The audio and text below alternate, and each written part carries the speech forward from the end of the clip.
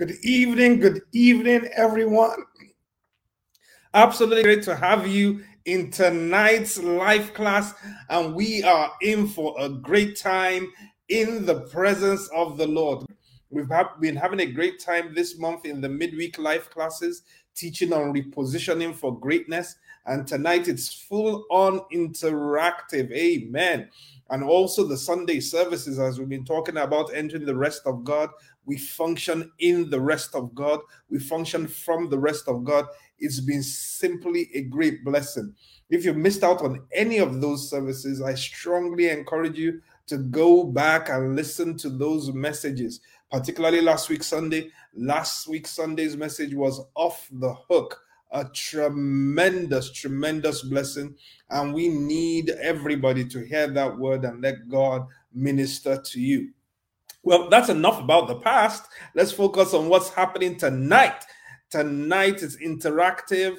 Tonight it's a talk show, and I'm not going to be the one doing all the talking. I have 3 panelists that are joining me tonight to review the teachings, to talk about the teachings. And then we're going to open the floor also for all of you that are watching online. You want to make your comments, you want to ask your questions, you get to do that, all right?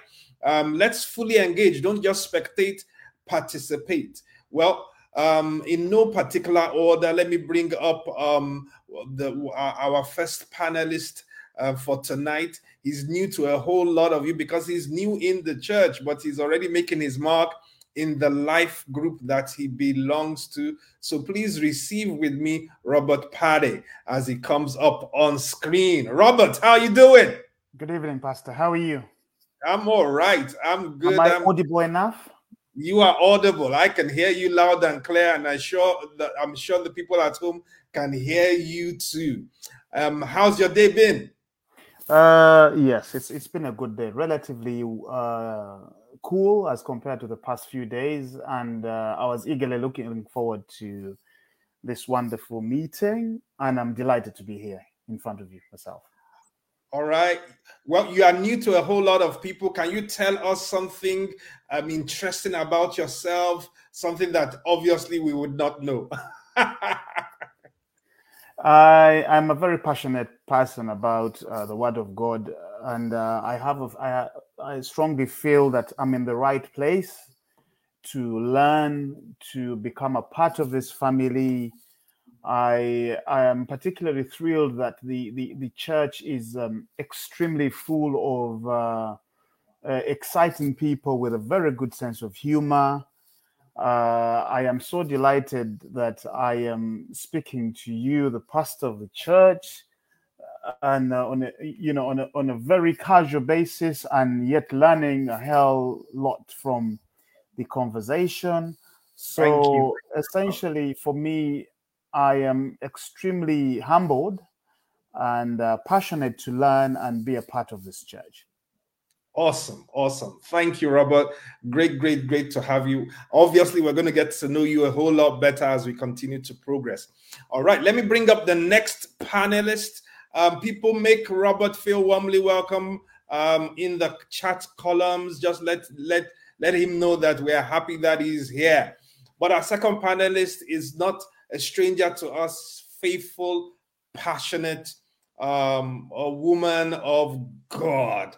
Help me bring up, make welcome Sister Abigail Morakinyo as I bring her up on stage. Hey, Abigail. Hi, good evening, PT. Good evening, everyone. Good evening. How are you doing? Good. How's your day been? Busy, but I guess when it comes to being busy, no one can beat you, Pastor. Well, I guess some people will still want to debate that, but it's better to be busy than not. Busy pursuing purpose, busy being relevant, busy having impact. Yes. That's what we are doing. Abigail, it's absolutely great to have you on as one of the panelists tonight. Could you tell us something interesting about yourself that we might not know? Okay. I love challenges, right? So give me a challenge and I'll take it. So last week, I just completed a 10K marathon. And for me, that was a big challenge. I think I saw you post something about that Yeah. on Instagram, and you said this was the first and the last time. Yeah. I don't know about that. I'm going to challenge you to do it again. You go, girl. Well done, well done, well done. Thank you. We're absolutely elated to have you up on the panel tonight.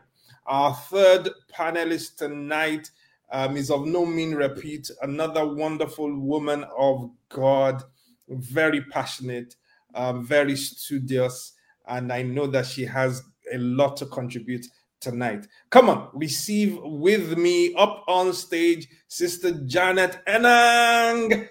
Hey! Hi, thank you, Pastor Temi, for having me. Absolutely great Excited. to be on here with you. Absolutely great to be on here with you, and we're looking forward to a wonderful time of conversation. It's going to be a blessing indeed. All right, Janet, you two tell us something interesting about yourself that we might not know. Something interesting. Okay, I love to cook. Oh my. And I went on a spree trying to cook every Nigerian dish that I've ever heard of last year. So yeah, from every state. I need to send you my address.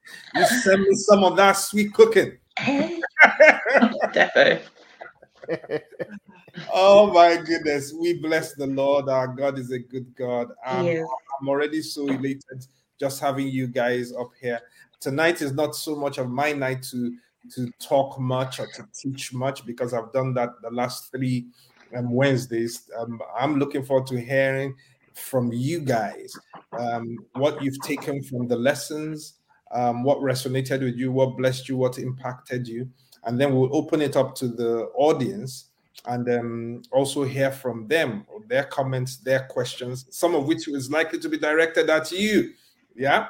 In the series on repositioning for greatness, we started with a message on positioning for greatness, positioned for greatness or something like that.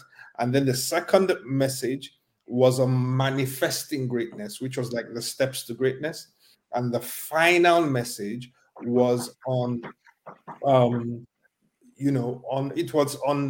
unveiling true greatness, or true greatness unveiled. What is greatness indeed? And of course, we're looking at our prime example, which is Christ Jesus himself. And each one of you has focused on one of those messages to talk to us for about 5 minutes on that message, what you took out of the message that you focused on, what resonated with you, and what else you might want to say. So the first message, which was about positioning for greatness, I think it was Robert that focused on that one. So we are going to have Robert go up first and be our first speaker this evening to talk to us about that message and the things that he got out of it. So Robert, over to you. Yeah, Pastor Temi, thank you very much. When I recall you were emphatic, and your beginning of the message was back to Genesis chapter 12, 1-3. Now, just going back to this message and listening it to again, as I mentioned a bit earlier, there was obviously so much to learn more. But for me, the thing I picked out so vividly was God asked Abraham to set aside everything he knew about himself, his family, to set aside his identity, and to leave his area of comfort and go into a whole new place.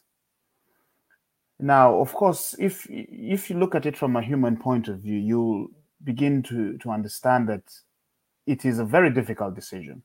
But he was a man of faith, and he knew that his destiny, his future, his entire purpose was wrapped around the Word of God. And the Word of God you can seal in ice. So God had plans for Abraham. And according to the message that, according to the preaching pastor, God is sovereign. And it's his design and purpose for all humanity to be successful according to his plan. I remember you were so emphatic that in challenging times, especially, is when we as Christians will experience the true manifestation of the glory of God. So, Father Steele, I'm sorry, I did write a few things, so I'm picking up on the notes as I go along. Go ahead, go ahead. Instruction to Abraham was very clear. Leave everything apart. Get out. Leave everything apart was one of the points you struck. And from this particular point, I understood that you have to set aside all habits that you have known all through your entire humanity. You have to be in a position to embrace a whole new personality, being a born-again Christian. You have to be able to embrace the new identity that God is going to enshrine upon you as a result of you following in his grace. So essentially, you have to shed old baggage. You can't put new wine in old skins. That's one of my points I picked up. Then you mentioned something critical. You said in Genesis 12, 1-3, you mentioned that it required you to leave country, which was your identity, to leave family, and to leave your father's house. Now, recollecting on that message, country, as you emphatically said, was your identity. Our new identity has to be defined by God. Come on. Walking in Christ should be our new identity as Christians. Yes. Getting out of familiar habits. Let God guide our every new step. Let him be our source. So in regard to that I was speaking very, very, very, very primarily on your emphasis on holding God as our primary source, because he is the provider of everything. And also, you were very emphatic about the blessing. Now, I listened to it again and again and again and again, and it is really big, because one line I particularly highlighted was the blessing in a singular positioned Abraham for greatness. But what does that actually mean? What does it mean? Is it a blessing in terms of materialism? Is it a blessing in the spiritual realm? Is it a blessing as we humans would know it? And from the message, from your preaching, we many a time you can hear people say that blessing is associated with success, health, and wealth. That would be the common understanding as of blessing, good things. But in this particular reference, we begin to understand that through the covenant that God established with Abraham in Genesis 12, 1-3, we understand very clearly that he was beginning the journey of redemption as a result of the fall of man. And God's purpose through Abraham was the beginning of his plan for redemption of the entire human race.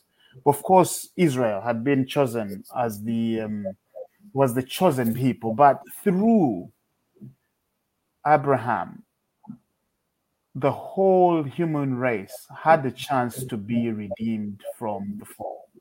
So primarily, that's those are the part of the things that I picked up very emphatically from that lesson, Pastor. Thank you. Brilliant. Thank you, Robert. That was absolutely great. That was a brief, strong synopsis on what was taught in that first lesson. And I like your emphasis on my emphaticness. that was good also. We just bless the Lord. We bless the Lord. It's interesting to know that it wasn't Abraham that decided that he was going to be great. It was God that called him to be great.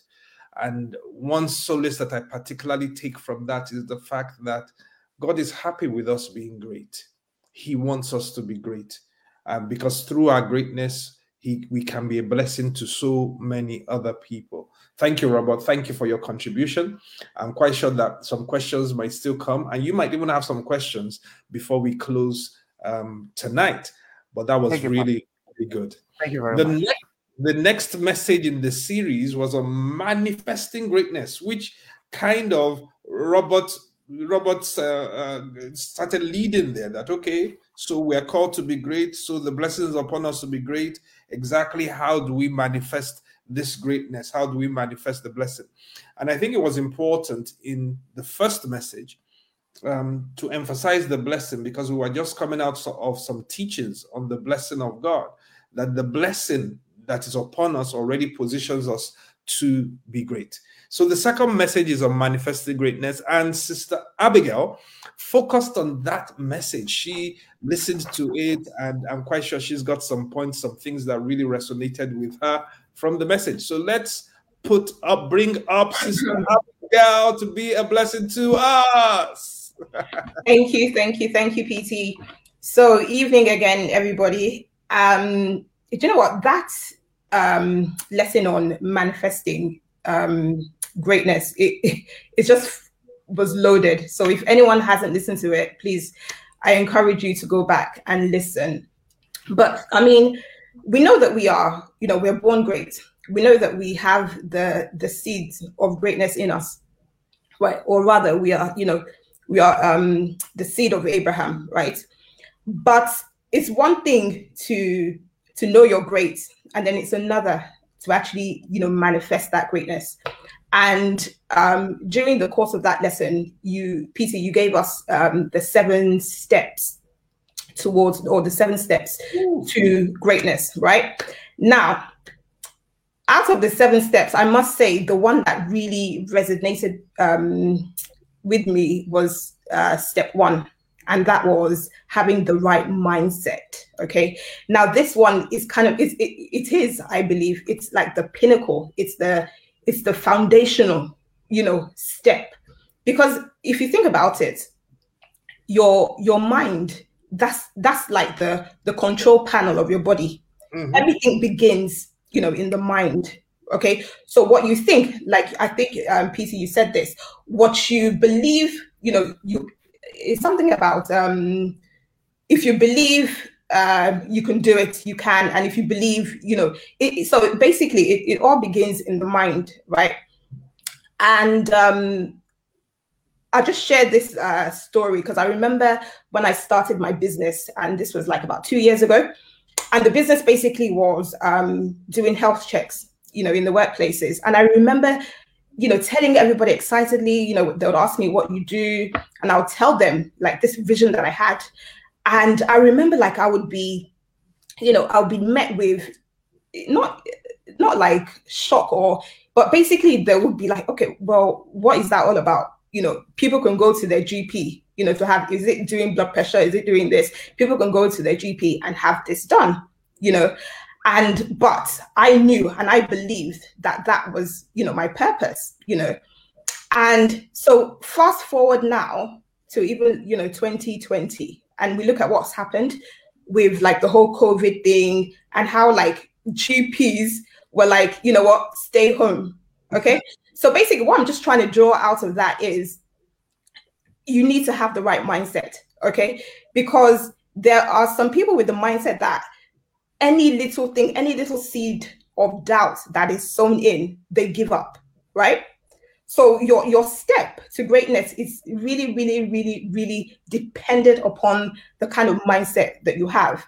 And I remember in that time, what God told me was, don't accept facts as the truth, but accept my truth as the fact, you know.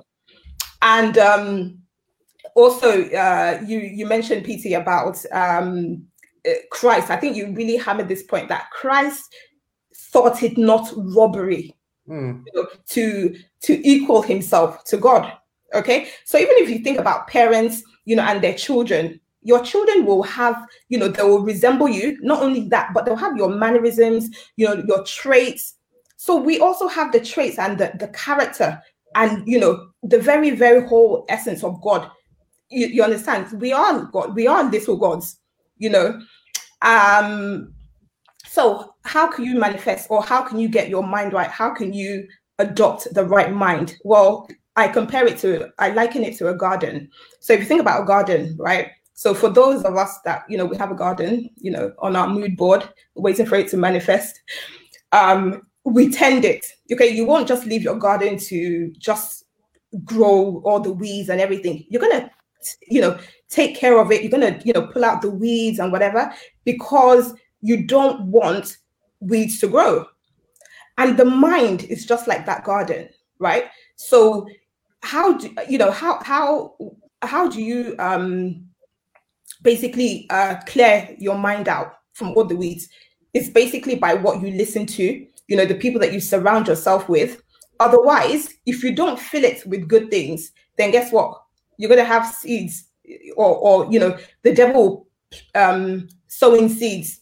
And those seeds were like, you know, seeds of discouragement, seeds of, you know, frustration, seeds of even like doubting yourself, even seeds of unforgiveness, seeds like you made a mistake a long time ago, but you can't get over it. So whenever new opportunities come, you refuse to take it because you can't get over the fact that maybe once you made a mistake or things didn't quite go as well. So that for me was a very powerful lesson. And I think definitely we need to focus on adopting the right mindset, having the right mindset. Yes. That's just my goodness, Abigail, that was just on point right there. I knew that it was going to be a little bit of, oh my goodness, 7 steps. I'm actually going to try to go through the 7 steps, and you chose the one that really spoke to you, and that's spot on. It's the one about the mindset, because that's where it starts. Before all of the other steps, you need the right mindset, and that's so key. And just like you are quoting, the truth be told, what you think, as a man thinketh, so he is. If you believe you can, then you can. If you believe you can't, then you can't. Your limitation is not outside you, it's actually within you. If you have the mindset of a great man, or of greatness, or victor, you will always be able to find your way through it. Your mindset is key. Oh my goodness, great stuff. Thank you for that. That was tremendous. I know that we're still going to discuss some more. Maybe we'll get onto some of those other steps also in the course of the conversation. We don't know what questions might come from the audience. I want to speak to the audience once again. Please be part of this. Keep on making your comments and start getting your questions ready for the asking. All right. The final message, which was preached last week, Wednesday, was unveiling true greatness. Unveiling true greatness. We were trying to redefine greatness from a biblical standpoint and from our prime example being Jesus Christ. And Sister Janet has been the one that has focused on that particular message. And I know she has points and things that resonated with her. I'm looking forward to being blessed by what she has to contribute. So receive with me, Sister Janet. Thank you, Pastor Tony, and thank you, Robert and Abby. I love the points, and I learned something from it as well. I thought they were amazing. When Robert was talking and he focused on the blessing, I thought, honestly, that was the thing that stood out to me as well in that message. And Abby, when you spoke about mindset, 100%, it's all about the mindset. That's where it really begins, because we know that the battlefield is in the mind. So for me, I'm talking about true greatness being unveiled, which was what Pastor Temi preached from last week. I've got a couple of points. I've got 4 points to be exact. That really stood out for me. The first one was when Pastor Temi spoke about Jesus and how he washed the disciples' feet, and what example that it actually was he was sharing and displaying by doing so. And I was thinking to myself, what was the lesson? Why did Jesus do this? Is this something that we should do as people? Should we go around washing people's feet? Is this what we're meant to be doing too? Or what is it that he's actually saying? So for me, I feel like it signifies a display of humility, of service, servanthood, and having that attitude and willingness to do so for one another. It may not necessarily mean washing feet. In this day and age, in 2021, there's loads of things that we can also be doing for one another. This can be when we see a person that actually needs help. This doesn't mean just picking up someone shopping on the bus or something like that. It could be you see something, because God always lets us puts us in a position where we're able to actually see something that someone needs, and we know that we may have it in our capacity to do so. And when we don't do so, it's not actually aligned with what God has said that we should do on this earth, especially as Christians. So I feel like as Christians, service is not just about washing the feet, but it's literally meeting the needs of people. Jesus wanted us to emulate that by serving one another with that humble heart, again, with the mindset of building one another up in love. And that was one of the things that stood out to me as the lesson that Jesus was trying to share by washing each other's feet, for people washing each other's feet. So the second point that stood out to me was when Pastor Temi spoke about the ultimate role model, which he's mentioned again already tonight. Jesus, which we know is the ultimate role model, but the actual scripture says when he was asked who is the greatest, and he said that John the Baptist was the greatest. And I love this story because in Luke 22, which Pastor Temi preached and he mentioned, he said that there was a time where the disciples were bickering amongst themselves, which I'm going to read the scripture because I thought was interesting, especially from the Message translation. It says in Luke 22, verse 24, it says, within minutes, the disciples were bickering over who of them would end up being the greatest.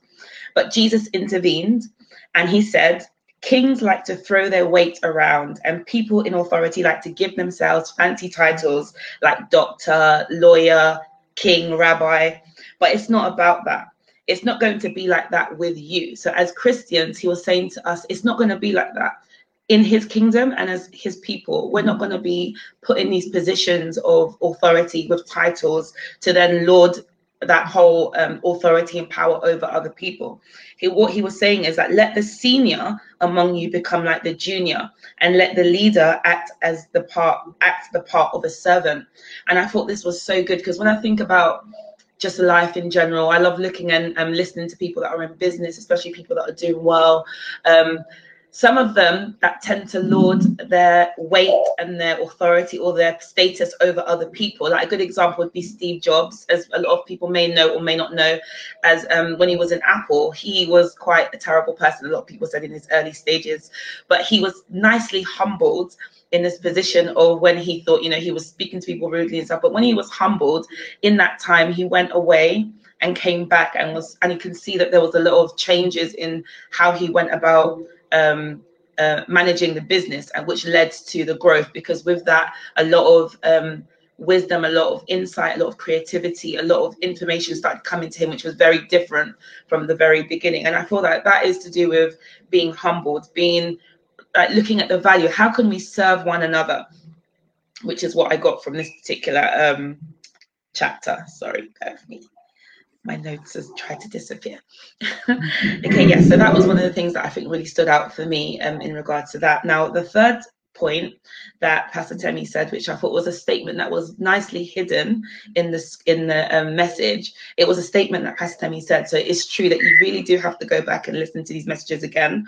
I did catch it the first time, but I didn't really go deeper into it. I thought I knew what it meant, but I just it kind of went over my head. But he said that you need to interrogate our motives, which I thought was, seriously, it's classic. Our motives need to be checked.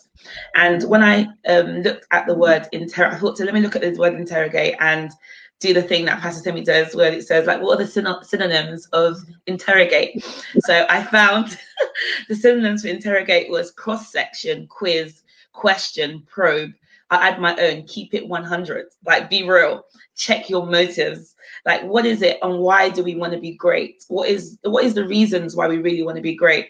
And greatness can come in the form of, it doesn't mean being this high, amazing person, but it could just be like day-to-day things, like wanting to be married, wanting to sing, wanting to start a business, wanting money, wanting to be a boss, wanting to be a pastor, wanting to have a job. What is the real intention in our hearts and minds? Checking our motives as to why.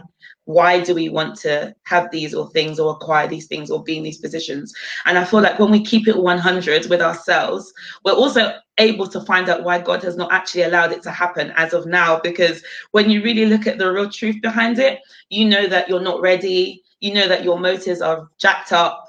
That you have no business being this particular thing because you're not ready. Let's just keep it real. So we have to kind of give God his props by not letting it happen right now. But we should just be honest with ourselves. Marriage is definitely hard. Sometimes people are not married for a reason. They may not be really ready to actually handle what it takes to actually be a husband or a wife, or to have children. Maybe right now it is not easy, and some people may think they want it, but they may not really be ready for it because you don't actually know what it takes. It's a hustle, and I can testify. I got 3. Okay, so my last point was quickly, sorry, rounding up, and I thought was a really good point, is Pastor Emi spoke about power and greatness, and how sometimes people have great intentions of being in these positions of greatness, maybe a wife, married, husband, or a boss or something, or a pastor. But really, when we're looking at the people that are in these positions already, we're learning from what they're doing now. And they could be doing things not in a necessarily right and appropriate way. And I think, Pastor Emi, in your text, you gave it, in your example last week, you gave an example of in Nigeria, when people are seniors, and then when they're seniors, they get beaten up, or when they beat up the younger people, the juniors. I'm just using the word beating up because that's really what they do. And when they now become the juniors are really not liking it, but when they become juniors, they find themselves doing the very same thing. So I think what you were trying to say is that we too, as much as we might have great intentions, we should be very careful ultimately not to end up repeating the same cycle of the people that had gone before us. So if we're bosses and we've seen bosses that are terrible, let us not just also emulate their ways, but really learn from being lowly, being humble, and saying, look, as a boss, I'm not going to do this. I'm going to do this differently. I'm going to help these people in this way because I too was once in this position of a low state. And therefore, when I go in there, this is how I'm going to affect change. This is how I'm going to make impact. And those were the 4 points that I have. And thank you so much, Pastor Temi. I really love your teachings, as you know. And God bless you guys. God bless you too. God bless you. Well done, Janet. That was awesome. Again, what happened with the teaching was there's so many points, but you zeroed in on some of the very, very, very key points. And I love the way you communicated it. I love the realness. Keep it 100. Keep it 100. I like that. That's a quotable quote, Brilliant stuff. Brilliant stuff. Thank you so much. All right. We're going to open the floor now. We're already at 8:08. So people in the audience on Facebook or YouTube, you want to make comments, you want to ask questions, this is the time for you to start throwing those questions in there, or comments for us to look at and talk a little bit more about. And while we're waiting for some of the comments or questions to come from the floor, I don't know whether any of the panelists have a question or further comment to make, or a question to ask one of your co-panelists on their own area. I don't know what it is, but let's get talking around about now. Yep. I loved it when you spoke about the blessing, Robert. I thought that was really, really impactful. It really did stand out. That there's something. There's one exact. Let me just read it again. In Pastor's own words, the blessing of God maketh rich and addeth no sorrow. That I was reeling in laughter, in joyous laughter, because when he said it, his whole body language went along with it. Right? I hear you. But it is, I mean, this whole series, I mean, just the word of God is amazing, because God is bound by his own word. Whatever comes out of him must come to pass. So I was thinking, what a unique place Abraham was when God spake these words to him. 100. That you will be a blessing. I wish I could pull it up and just reread it all, because it's very, very, very, very, very, very key. Please allow me to pull up Genesis 12 again and just read 1 to 3. Now the Lord hath said unto Abram, get thee out of thy country and from thy kindred and from these father's house unto a land that I show you. And I'll make thee a great nation, will bless thee and make thy name great, and thou shalt be a blessing. And I'll bless thee that bless you, and curse he that curse you. And in thee shall all families of the earth be blessed. Now that is extremely powerful. Extremely. So I can imagine what was going through Abraham's mind when God spake these words. And in thee shall all families of the earth be blessed. Abraham was a Jew. But my question is, what singled out Abraham, Pastor, as somebody to be given this? Because it looks like creation was recreated through Abraham. Why was he so special? What was he like? In your own research, what was he like as a personality that God bestowed this, the beginning of redemption of man through him? What was so peculiar about him? That's a good question. In fact, you took the question out of my lips, because I was going to ask that same question. That why do you think Abraham was chosen for this assignment? I have my suspicion, but before I share my suspicion, I don't know whether Janet or Abigail wants to hazard an answer or a thought of why there were many people on the face of the earth. Why was Abraham picked by God to be the father of faith? Okay, I'm going to hazard a guess. My thinking is that Abraham, I think God saw him as someone that he could trust. Yeah? So he could trust his people with. And the thing about leadership is, it's not about lording it over people, right? But it's about actually, bringing a number of people, a group of people, and just, finding ways to serve them, to meet their needs. So I feel like God felt like he could trust his people in his hands. I agree. That's probably one of the key reasons.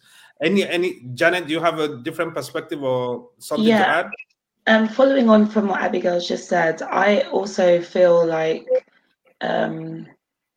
Abraham, for me, was a person that was in close fellowship with God and has kept his ear very close to God. So a person on the earth that would do that would be worthy of being given such like a status or some kind of authority to carry out such greatness, because especially at the early stages, because I think for us, he might be one of the very first that we heard that was very close to God.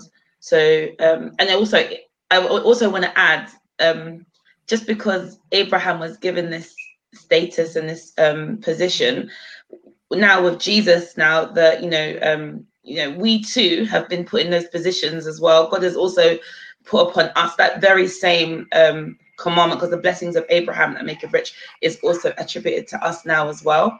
So it's just, I think for me, in terms of Abraham, it was because he stayed close to God, and he to the point of which we know sacrificing his son to death, which is something that I'm not sure if I can do if I was in his position, but he did give it. But to be honest,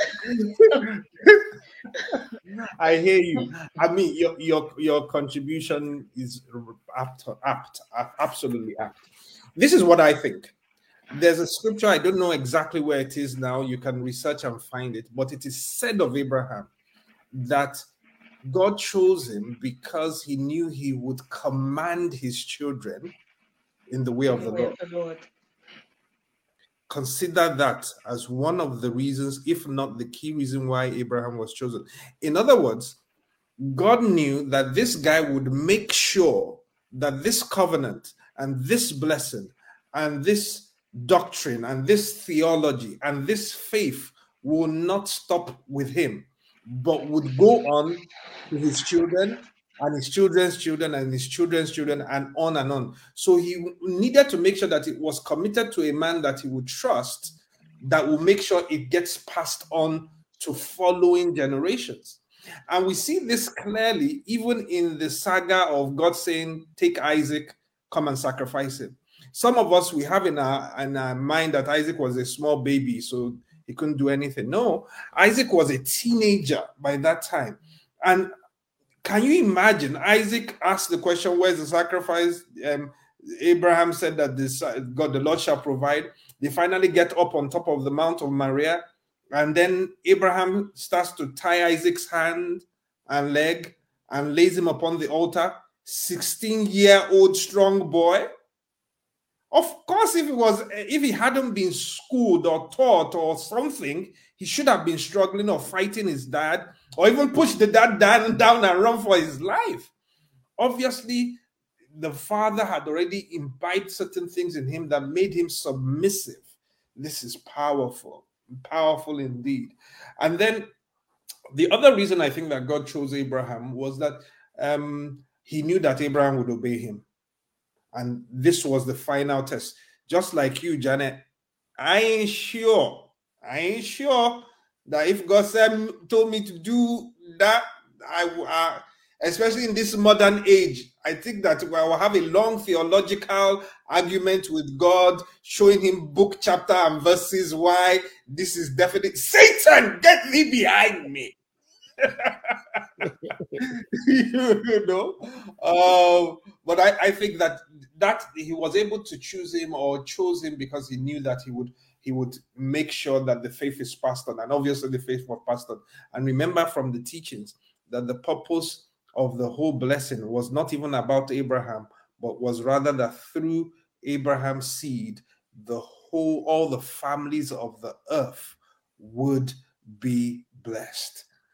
Hallelujah. Hallelujah. Amen and amen. We're waiting for more comments and more questions from the crowd. I can see that some people are already starting to throw in some comments there. So we'll be hearing some of the comments, but we're also really looking for questions. What Robert had talked about earlier, the blessing. Now, remember that the definition of the blessing is empowerment to prosper. This is why the blessing positions you for greatness.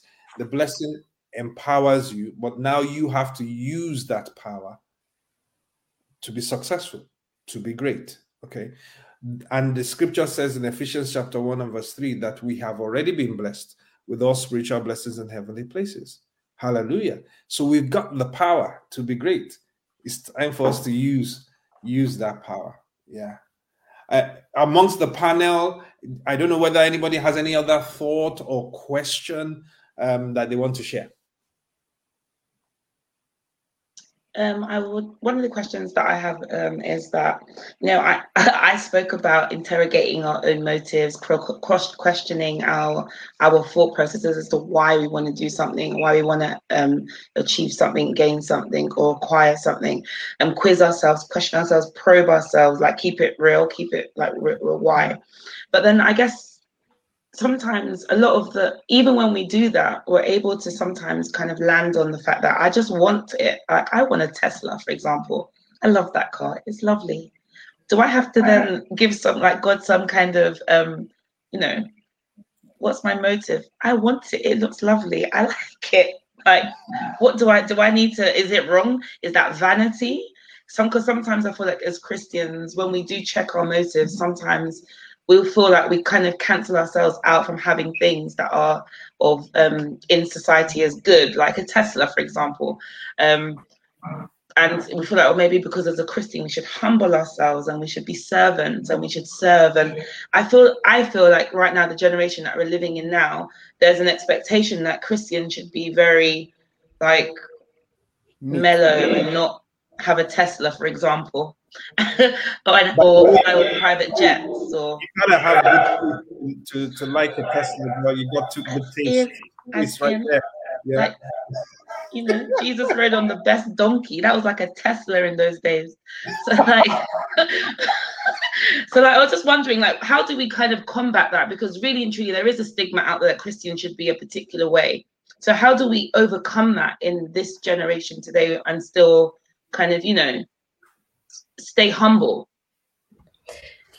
I think that it'd be nice to hear thoughts and perspectives on this. There's a question that has come up in the chat, so we'll probably get to that question in a moment. Okay, the question is going up. The question is still on Abraham point. God promised that he would be heir of the world. What does it mean to be heir of the world? Okay, we'll come to that question just in a moment. Let's try to deal with what Janet was talking about. God has no problem with you wanting a Tesla. God has no problem with you having a Tesla. He has a problem with Tesla having you. I hear that. Yeah. God, I mean, look, it wasn't Abraham that went to God and said, God, I want to be great. It was God that went to Abraham and said, I'm going to make you great. So God has absolutely no problem with us being great. He has no problem with us having good things and nice things. He don't have a problem with that. All of that is religion. Yeah. What he has a problem is when those things have us. That means when those things become our idol, when those things become the end rather than the means to an end. Even I like the Tesla, man. I like the Tesla. That taste. Oh yeah, it's a nice car. A lot of good cars out there, and there's nothing that's stopping you from having it. You just have to know how to work the power to get wealth, to be in a position to now be able to afford a Tesla. That's what it is, So God doesn't have any problem with you having a Tesla, and I think in the course of even teaching on greatness and the humility of Jesus and all of that, we even redefined what humility is. Humility is not denying who you are in Christ. It's embracing who you are in Christ. But even with the knowledge of who you are in Christ, it doesn't mean that you can't serve. So even when you acquire the Tesla, it doesn't mean you still can't usher in church if you have to usher. It doesn't mean you can't get into the toilets and clean the toilets if you have to clean the toilets. It doesn't mean that, now that I have a Tesla, now that I live on Bishop's Avenue, looking down my nose at every Tom, Dick, and Harry that's around. No, that Jesus, as great as he was, bowed down, washed his disciples' feet. Wow. So you don't have any problem. In fact, the bowing down to help somebody else, to wash somebody else's feet, even has more weight the higher you are. Do you get it now? So if I have allowed God to really elevate me, imagine the president of a nation bowing down to be washing somebody's feet or doing some menial humble tasks. That is powerful. And that's exactly what Jesus was doing there. Our time is moving fast. I'm happy that there's a question on the floor right now. So what do we think the promise of being heir of the world really meant?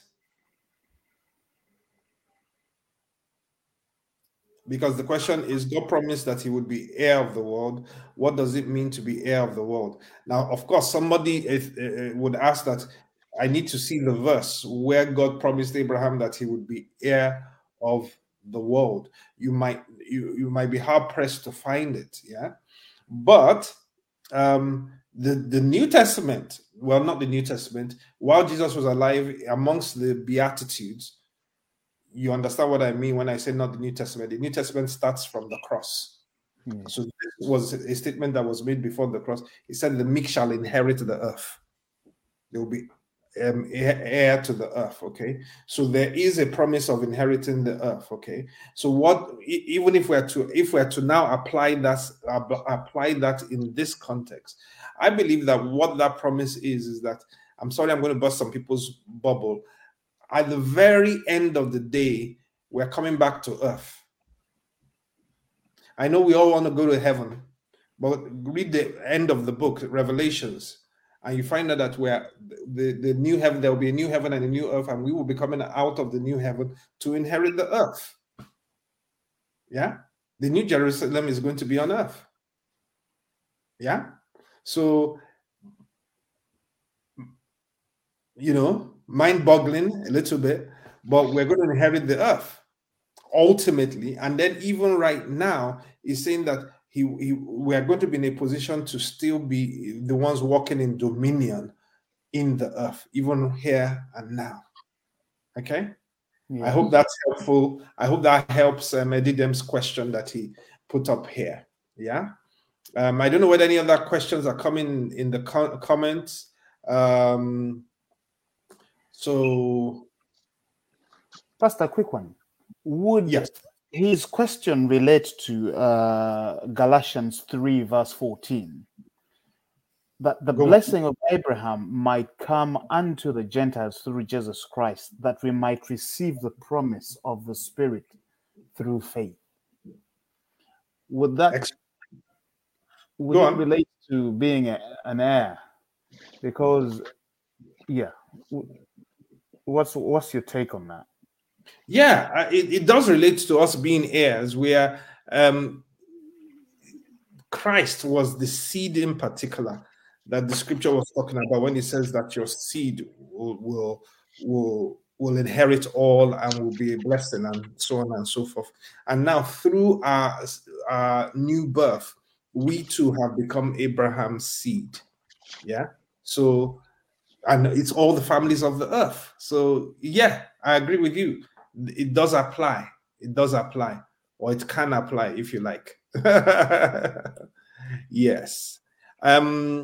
Sister Jennifer seems to have a question or a statement. Okay, there's a question. It says, certainly wasn't Abraham's work. It certainly wasn't Abraham's works that impressed God. Question: did God call Abraham's father also, but possibly he did not heed the call? What do we think? We always have to go back to the scripture. So what does the scripture say? I'm not sure if I saw it there. Me too. He asked him to leave his father's house. Yeah, exactly.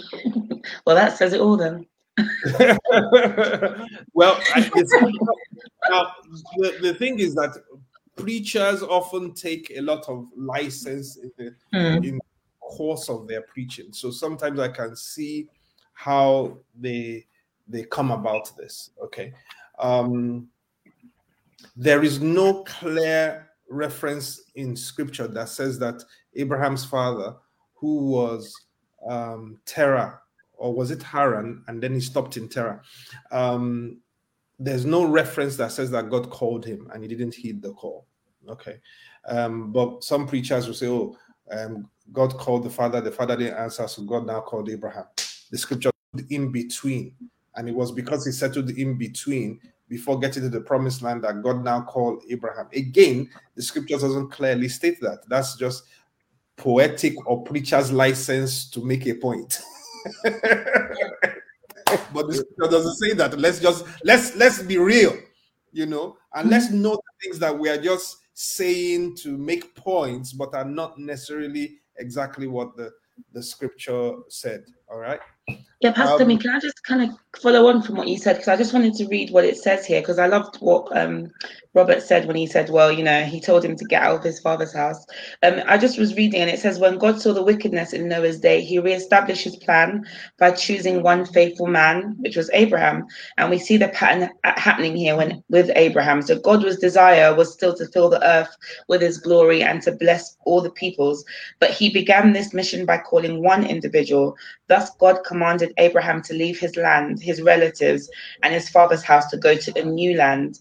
And Abraham had to act in faith. And I just feel like there's a lesson here as well for people, because I feel like, you know, a lot of people are still in their parents' houses, and sometimes their parents' houses are quite infectious to the growth and what God might have to do in their lives.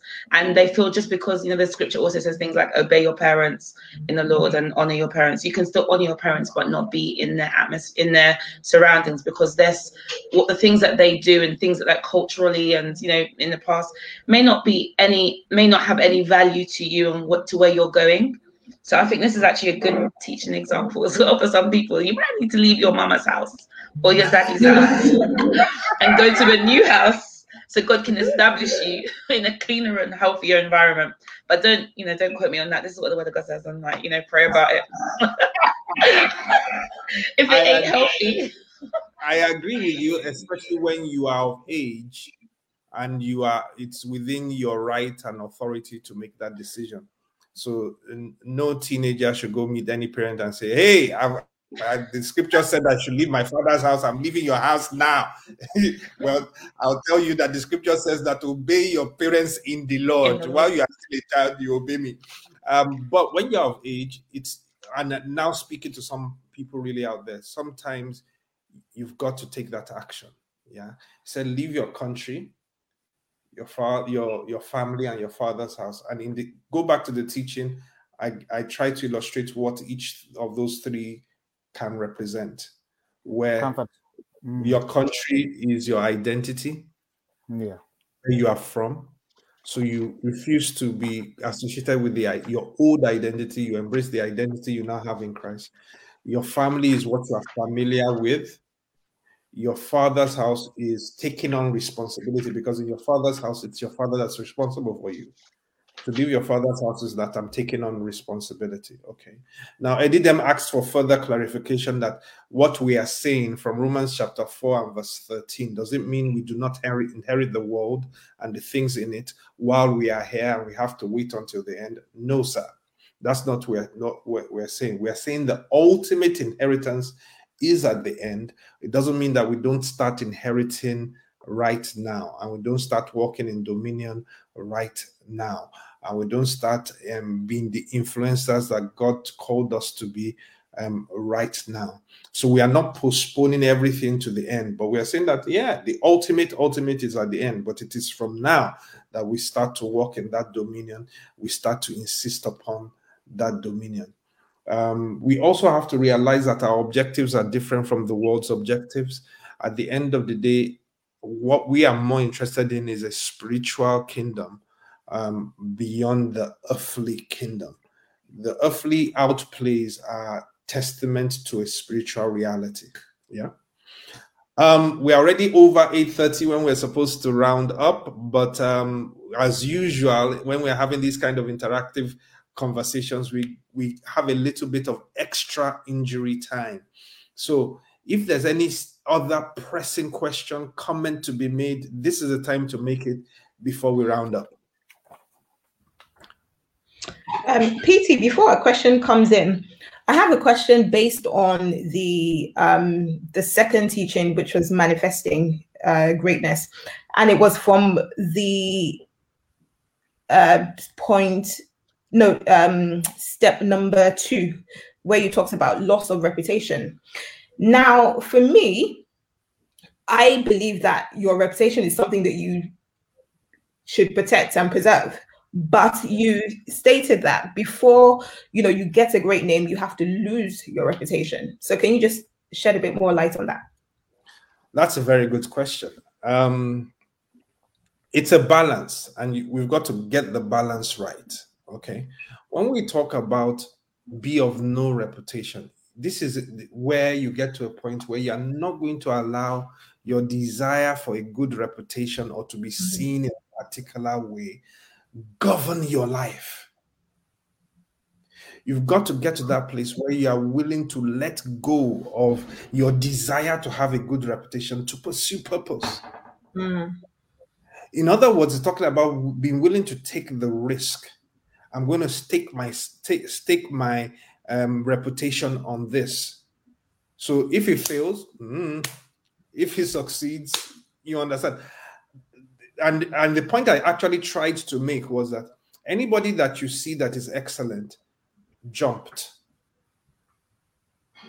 took the risk of jumping, gave themselves, it was all in, sink or swim, it's all in now, I'm giving it my all. So he didn't allow self-consciousness, he didn't allow thinking about what people are going to think about me, what would they say, stop him from jumping in. Anybody you see that is excellent had to cut themselves off from that overt control of how will people see me, my reputation, and all of that. And it's interesting that it was when they cut off their need to be seen in a particular light or in a particular way that they now actually gained a reputation that was outstanding. Yeah. You've got to be willing to take the shot. It might hit the rim, but you're too afraid that they'll hit the rim, you don't take the shot at all. That's when reputation has stopped you. And it's also like what Jesus was teaching, that he that tries to keep his life is the one that loses it. But he that gives up his life for my sake, he's the one that's going to get it back. So you get to a point where you just go all in for the purpose. I mean, you did that. You had a dream, you had a vision. There were people that were possibly snickering under their voice that, what are you talking about? Anybody can go and see their GP to get a health check. Why are you trying to do this? But you are willing to stake your reputation on your dream and go out there and push it and see what God is doing. Yeah. So we've got to get to that point with our visions and with our dreams. Yeah. Brilliant. We could go on and on. I don't know whether anybody also saw something in the course of the messages, that as much as these were spiritual messages, do you realize that they were actually messages on servant leadership? That the secret code of greatness is actually to be a servant leader. The servant, yeah. Yeah. Jesus exemplified servant leadership. If you are going to Pastor be Temi, great, allow me to read some. It was very critical. Allow me to read it. Maybe you can shed light and expound on it for me. Christ has redeemed us out of the curse of the law, having become a curse on our behalf, because it was written, "Cursed is everyone hanging on a tree," in order that the blessing of Abraham might come to the Gentiles in Jesus Christ, that we might receive the promise of the Spirit through faith. The promise of the Spirit is actually God Himself processed in His Trinity through incarnation, crucifixion, resurrection, ascension, and descension, that we may receive Him as our life and all everything. What does that speak to you? How can you break it down for me to understand it, this small mind of mine? It was big enough to pick that up. I'm not sure that your mind is small. You seem like a big and wide mind, even to be interested in understanding that whole scripture and that theology right there. I would say it's almost self-explanatory. Yeah. Take it from the top. Just read the top again, and I'll stop you at the right time. Where is that taken from? Galatians. Yes, Apostle Paul was. The scripture. I mean, the verse. The chapter is 3:1-14, but it doesn't. It just goes on to break down what Paul meant in Galatians. Christ has redeemed us out of the curse of the law, having become a curse on our behalf, because it is written, "Cursed is everyone hanging on a tree." Right. hold on one moment. Because we don't have time, I'm going to try to break it down. I mean, Paul is the prelate apostle as far as I'm concerned. He's the teacher of the New Covenant and New Testament. He's the establisher of New Covenant doctrine. Okay. And what he's telling us is showing us the process through which Abraham's blessing and a superior blessing to even Abraham's blessing became ours. He shows us the lineage, and he says that Christ became a curse for us. Now, note what he said. Christ became a curse for us. He had to become a curse.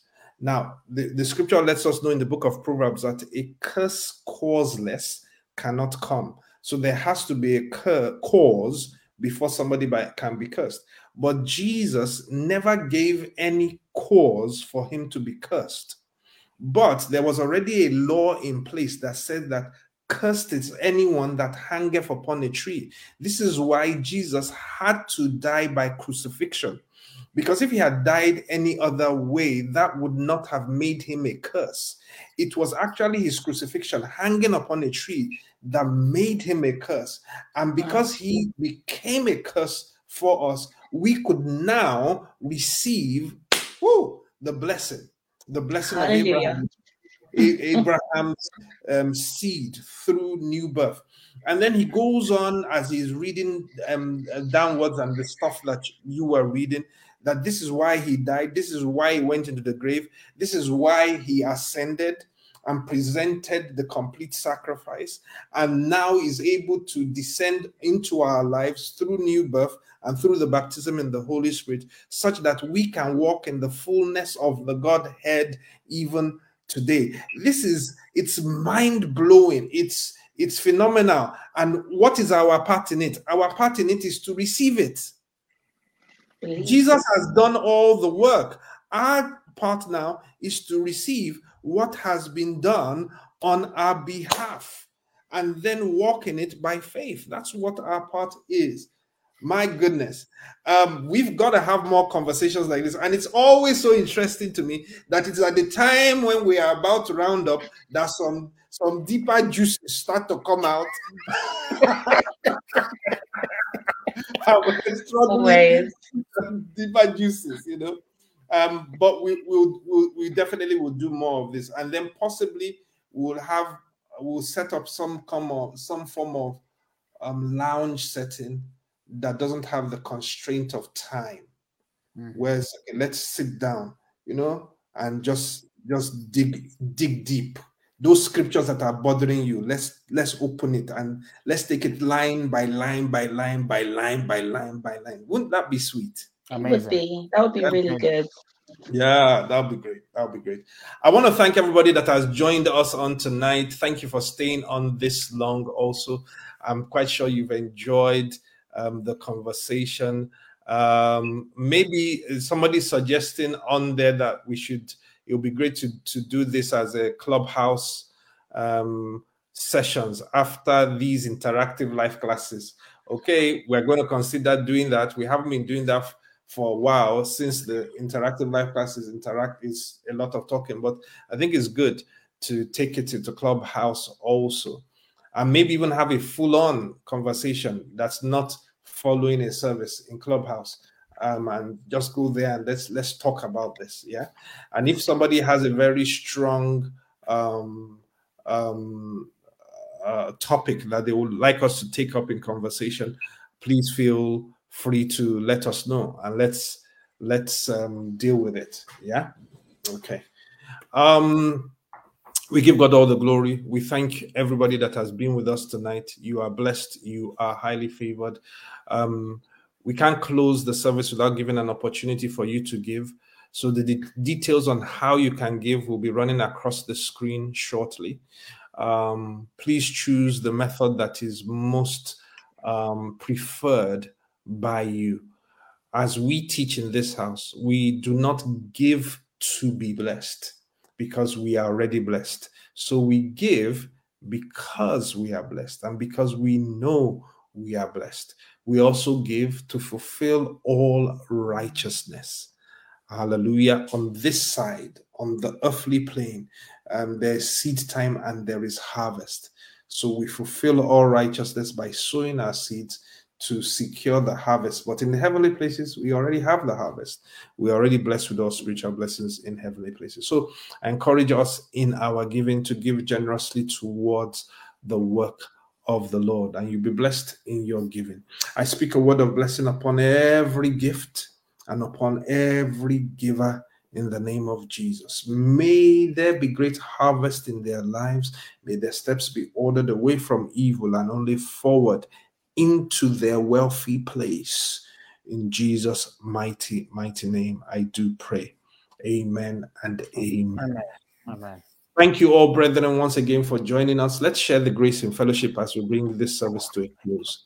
The grace of our Lord Jesus Christ, the love of God, and the sweet fellowship of the Holy Spirit rest and abide with us now and forevermore. Amen. Surely, God's goodness, God's all the days of our lives, we shall dwell in the Lord forever and ever. Amen. Amen. Brethren on Facebook, on YouTube, God bless you. Good night. Bye.